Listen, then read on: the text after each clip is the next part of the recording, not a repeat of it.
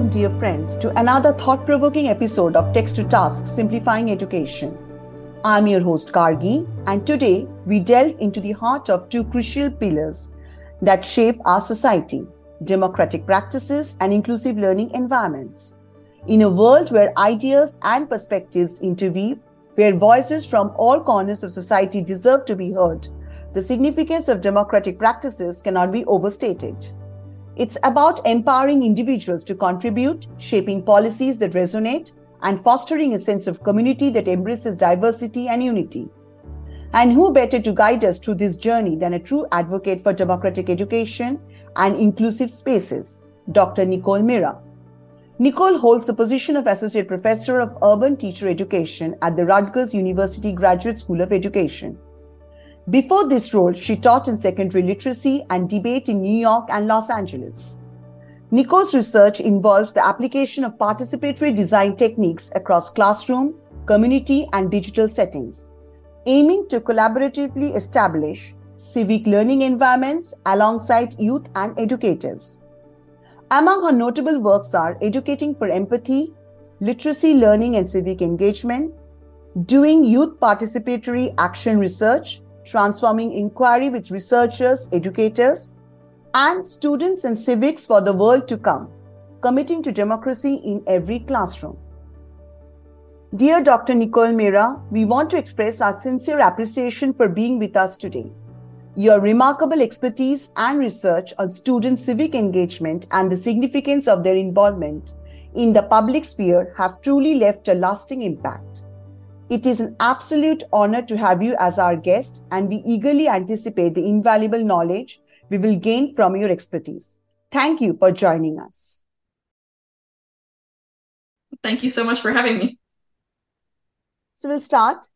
So frequently we come across students who seem disinterested in politics or events beyond their immediate surroundings. So why do you think a student agency and participation is essential in shaping democratic classrooms? I think that's a great question. And I think the key phrase there that you used is democratic classrooms. And I think sometimes we often wonder why young people aren't immediately engaged. But I think it's also about the contradictions in that term. I don't think that all classrooms are set up to be democratic spaces, and young people know that. So schools are kind of in this situation of doing two things at the same time. On one hand, they can be places where we get to practice what it means to build the world that we desire and the world that our young people deserve. But on the other hand, we know that schools are also sites of social control, where we expect students to be obedient, where we tell students what knowledge they're supposed to learn, and when we ask them to regurgitate it on tests. We care very much right now in schools in the US about narrow academic learning, to just learn these subjects, pass these tests so that you can go on economically to go to post-secondary education or get a job. And oftentimes we're not talking enough about what it means to be in a democracy or how to treat young people who are becoming democratic citizens. So young people can tell when there's a contradiction. They can tell when they're being told that they are citizens, but then they're being treated like they don't have agency in the classroom. They're being told to just follow the rules, sit quietly, don't speak up except when spoken to. And so it makes sense to me that oftentimes students don't feel as engaged in that environment because they can see that we're not always walking the walk when we talk the talk about democratic classrooms. So I think when it comes to agency and participation, if the only time we're asking for agency and participation is by asking students to do what we adults tell them to do, then that's not really what a democracy is all about. So I think we need to, as adults and as educators in a school system, need to really rethink what classrooms and schools look like to support young people to be authentically engaged. Because when kids can tell that something's not fair, we know that they're not going to respond, right? So we shouldn't just be making schools places to tell students how to survive in the world that is currently around them, because we know the world that's currently around them is pretty dysfunctional in a lot of ways and unequal, unjust. We need to be seeing schools as a place to support them, to build the kind of world that is worthy of them, a world that is more equitable, more just, more democratic than the one that we're currently in. And so before we can tell students what they need to do differently, I think we adults need to set up schools differently. And I think that's possible. And then we could truly talk about what it means for students to have choice, for them to engage in ways that they choose to, as opposed to always the way that adults are telling them to. So that's what I try to work on in my scholarship and in my teaching, is how to help adults to create schools that look a little different than the ones that we see around us, to make them more democratic for young people. So expanding further on, what strategies can be used to overcome these challenges in implementing democratic practices in the classroom? Mm-hmm. And so, like I was saying, if we think that schools are not currently set up very well to be democratic spaces, then that means that I think a lot of times we often are looking for, is there a lesson plan I can give someone? Is there a simple strategy that we can all add to our toolkit? And it's just not as simple as that. Like, it really is it's a mindset shift. We need to think about like reorganizing what teaching and learning looks like in schools. And that seems like a really tall order for teachers and administrators to think about. But we really need to think, at what am I teaching in my classroom right now? And is it preparing young people? What am I actually communicating through my teaching about what I value? What kind of society, if my students do everything that I'm telling them to, what society am I imagining for them? What values am I incorporating in my teaching? So I would look at my own, I'm a high school English teacher by training. So I would look at my curriculum, because sometimes we're just taught to keep on going, get through the grind, like day after day, the kids are coming in, I've got content to teach. But I step back and say, what am I valuing in my classroom? Am I valuing just obedience? Am I valuing creativity? What kind of relationships do I have with my students? What am I telling them is going to be important in the world beyond my classroom? What voices are in my curriculum and what voices are not in my curriculum? Every single choice that we make as teachers is communicating messages to our students about what values are important in the world, what democracy means, and what's not important in the world. And sometimes that's hard to realize because we just feel like we're teaching content, our subject area, but we're not just teaching our subject area. Everything we do has a political message to it. And I don't mean political like, Democrat, Republican. It's not partisan politics. It's just the values of like what it means to live in the world. And so I think that the first step to creating a different classroom is that we need to understand that every one of us is a civics teacher. So in the US, we often think of civics teachers as that one class that students take about government or economics, but I'm an English teacher, I'm a civics teacher, science teachers are civics teachers, language teachers are civics teachers. We all need to understand that we all have a role to play. And once we do that, we can look at our curriculum and think like, why does what I'm teaching matter for students in the real world? Like, how could they use this when they're outside of my classroom, not just for a test, but to like be in community with others and solve real problems? Because we know that students have those real problems going on around them. We've got political polarization, we've got climate change, we've got systemic racism still existing in our, like, there's many things that students need to know that their education matters to help them have a better world than the one that they're currently in. So those are the first steps, is like, we don't have to throw out everything that we do. We just need to look at what we do from a new lens and say, how is democracy being expressed through what I teach, and how can I make tweaks so that students can see that this matters in the real world? How can they see that the way they might act can create more empathy with people that are different from them, so that we don't have the kind of violence and the kind of polarization that we often see in society right now? So those are the first ways that I start. So as you've rightly said, that teachers mostly act as transmitters of knowledge.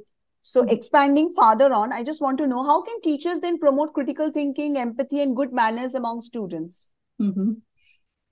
So I spend a lot of my time thinking about what it means to how empathy is often thought about in the world and how we can think about it from a more critical perspective. I think, first of all, the idea of good manners really speaks to this idea of like, we often assume that what it means to be empathetic or what it means to be a good citizen is to be nice and to be kind and to have good manners. And that's true to a certain extent, but some mentors of mine that I've learned a lot from, Joel Westheimer and Joe Kahn, they've written a lot about different visions of a citizen. And they actually argue that if we only focus on everyone being nice and kind and honest, and if we just focus on character education, and being like obedient and kind, that could actually be like, that could be a way of living that like dictators would be happy if everybody in their society was just obedient and nice and honest. So sometimes we don't need to have good manners as it's like traditionally understood. Sometimes to be in a democracy, you need to stand up to injustice. Sometimes you need to shout, you need to protest. Sometimes you need to, demand your rights. And so I think we need to, of course, we all need to be kind to each other, but we're not kind when we're experiencing oppression. So there's a difference between just like, don't raise your voice ever, don't ever challenge authority. That's actually not what we need in a democracy. So when I think about what we need, like in our book, I have a book just came out with my colleague Antero Garcia, and we write about how if we want to be teachers who are helping our students to build a new world, there's 5 commitments that we argue that we could all focus on in our classrooms that can help them do that. And that's inquiry, storytelling, play, networking, and advocacy. And so no matter what subject you teach, those are 5 commitments that we can incorporate into all of our classes. We can get students asking the big questions. We can get them telling their stories of their lives and listening to other people's stories of their lives. We can get them to use their imagination and play a little bit, because sometimes we lose that as we go through school. We forget that knowledge should be about fun and about imagining. We can use digital technology and our communities to actually network with other people, learn what their lives are like, to create problem solving. And we can advocate for what we believe in. Those are all things that can happen through the content that we learn in school. And so when I think about empathy, it's not just about trying to put yourself in someone else's shoes. It's about understanding that each of our lives in the society is different based on a lot of different factors, and that I cannot fully realize someone else's experience. But what I can do is I can try to move outside of my own frame of mind and be open to hearing someone else's story, and think about what it means for people with so many different stories to be living in one society together, and be understanding that we don't always get to have everything our exact way. We need to be open to the idea that we have a value of believing that everything needs to be in the service of equity and justice. And that means that we constantly need to be questioning our own values, questioning ourselves, being open to alternative perspectives. So I think those are the things that I feel like every lesson that I teach, every text that I teach, I'm always thinking about how I can incorporate one of those 5 commitments or 5 values into what I do. So then how to create an inclusive and equitable learning environments for diverse student population? Mm-hmm. And so I think at the end of the day, like we've talked about culturally relevant pedagogy before. So the idea of Gloria Ladson-Billings, the idea that all learning, we know this from the science of learning, all students learn better when learning starts from their own experience, where they come from, what they know, what they care about. So everyone in this country and around the world lives in a certain cultural environment, and they have certain experiences, and that's where we need to start and honor those experiences and build from those experiences to talk about these bigger issues. I was growing up in a suburban community as a white cisgender heterosexual woman. So my experiences of the society and of democracy in America are very different than the students that I taught in Brooklyn, who were Black and Latinx students living in New York City and experiencing inequality. So we can't just talk about democracy as if it's the same for everyone, as if everyone's having the same experiences, as if everyone should have the same dispositions and values. We need to understand that everyone is coming from a certain unique space. A lot of folks have had very, very negative experiences with our democracy, where we often have espoused certain values, but then not living out our values in action. And we need to not turn away from that. There's no one size fits all. Everyone needs to start from what their experiences are and kind of build democracy from there. So for me, that's why of all the commitments that I listed earlier from our book, the place that we start is inquiry. I think if we're willing to ask questions and be curious, that is the heart of every other commitment that comes after that. I was thinking, we tell a story in the book about Ella Baker, she's often described as the mother of the civil rights movement in the United States. And she started freedom schools, which were informal learning environments that happened outside of classrooms, out in communities, for young people and adults to come together and talk about, like, why are we seeing the inequities we see around us? What can we do about it? And it was very culturally responsive. It started from it honored people's own identities and then showed them how they can use action for social change. And so for me, I think if we encourage our students to always be asking questions about, why are we learning this? What is the purpose behind this? How does this relate to my own life? Why should I care about this when it seems like my world is what I see around me? How do I start to expand my perspectives to understand how I'm connected to folks that are living in different communities, folks that are living across the country and across the world? If we start asking those questions and we build our curriculum to help students explore those questions and find the connections to their own life, then diverse learners from every community can find a way to plug in. And so that's one of the communities that I run, the research project that I run uses digital media to connect young people from communities across the country to tell their own stories, because oftentimes there's a lot of segregation in our country, in our neighborhoods. So oftentimes students go to schools with people who have similar experiences to them, but never get the chance to really truly get to know people that are unlike them. And it's often scary to have conversations across difference. So we use digital media to get young people just talking to each other from very different communities, just to talk about, like, where do I come from? What are my experiences? And it opens people's eyes to the idea that not everyone lives like I do. Not everyone values what I do, but we all have to live in this country together. So how do we do that? And just starting with that question, and, you know, kids want to get to know each other. So obviously they're excited to, like, connect with others. They're building those connections. To me, that's the core of creating a sense of everyone is included, because we're all in it together, like fighting for a common vision of, like, a shared democratic future.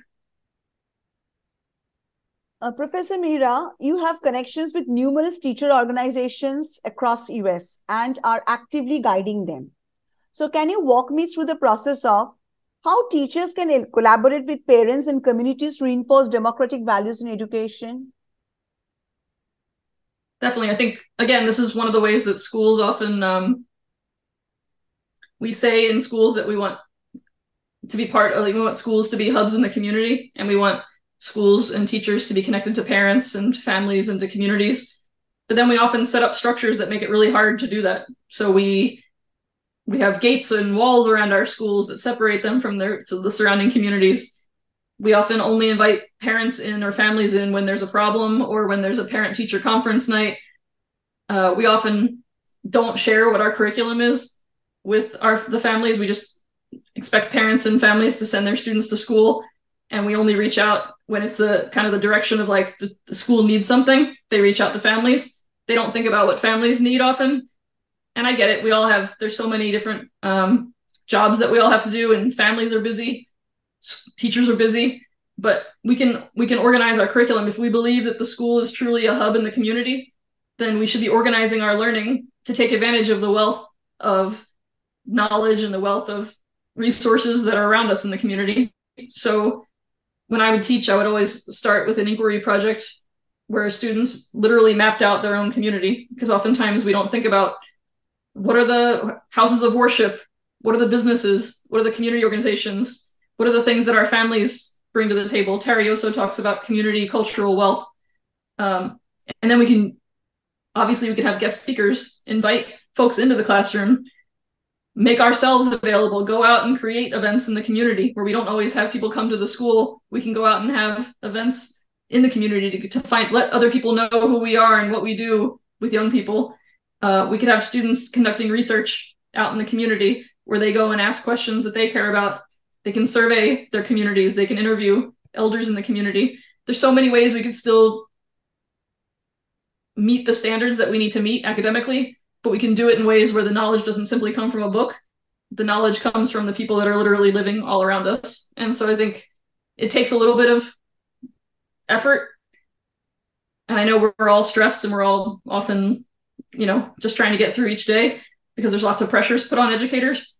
But I think if we spend some time calling families at the beginning of the school year, not for negative reason, just to get to know folks and to say something positive about their young people. We can start to create partnerships that can then like blossom into projects. So we're not just inviting people to come on certain nights to our school. So those are all things that I'm always thinking about, is how can we, if we know the content that we're teaching, how can we just do that extra step of making that effort to see how can my content be relevant to the museum that's down the road, or the community organization where people have been organizing for rights for the community members. How can we connect and we can both be working on the same page? Because I think that's where things start to fall apart, is when people aren't communicating, and when we just see like schools over here, the rest of life is over there. We need to truly see schools as being like nestled within communities who are working together for like a common purpose, because then that circles back to the democracy. Then we start to realize that this is my community. We all might have different visions sometimes. We might have disagreements. We might approach problems differently. But if we can all have that dialogue and learn how to do that when kids are still young, they're going to take those values into the rest of their lives, to knowing what it's like to have a conversation with someone that has a different opinion than you, or someone whose identity is different than yours.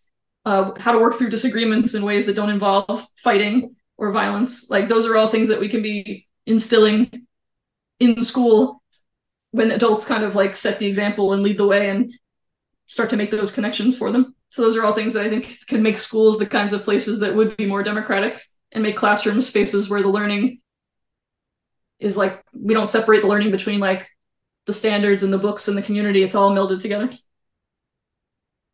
Professor Nicole Mehra, having you on this journey has been a true honor. Your wisdom and profound insights have added an unmatched richness to our discussions. Thank you sincerely for your invaluable contributions. I'm eagerly looking forward to future conversations with you. Thank you so much. Oh, thank you. So great to talk to you.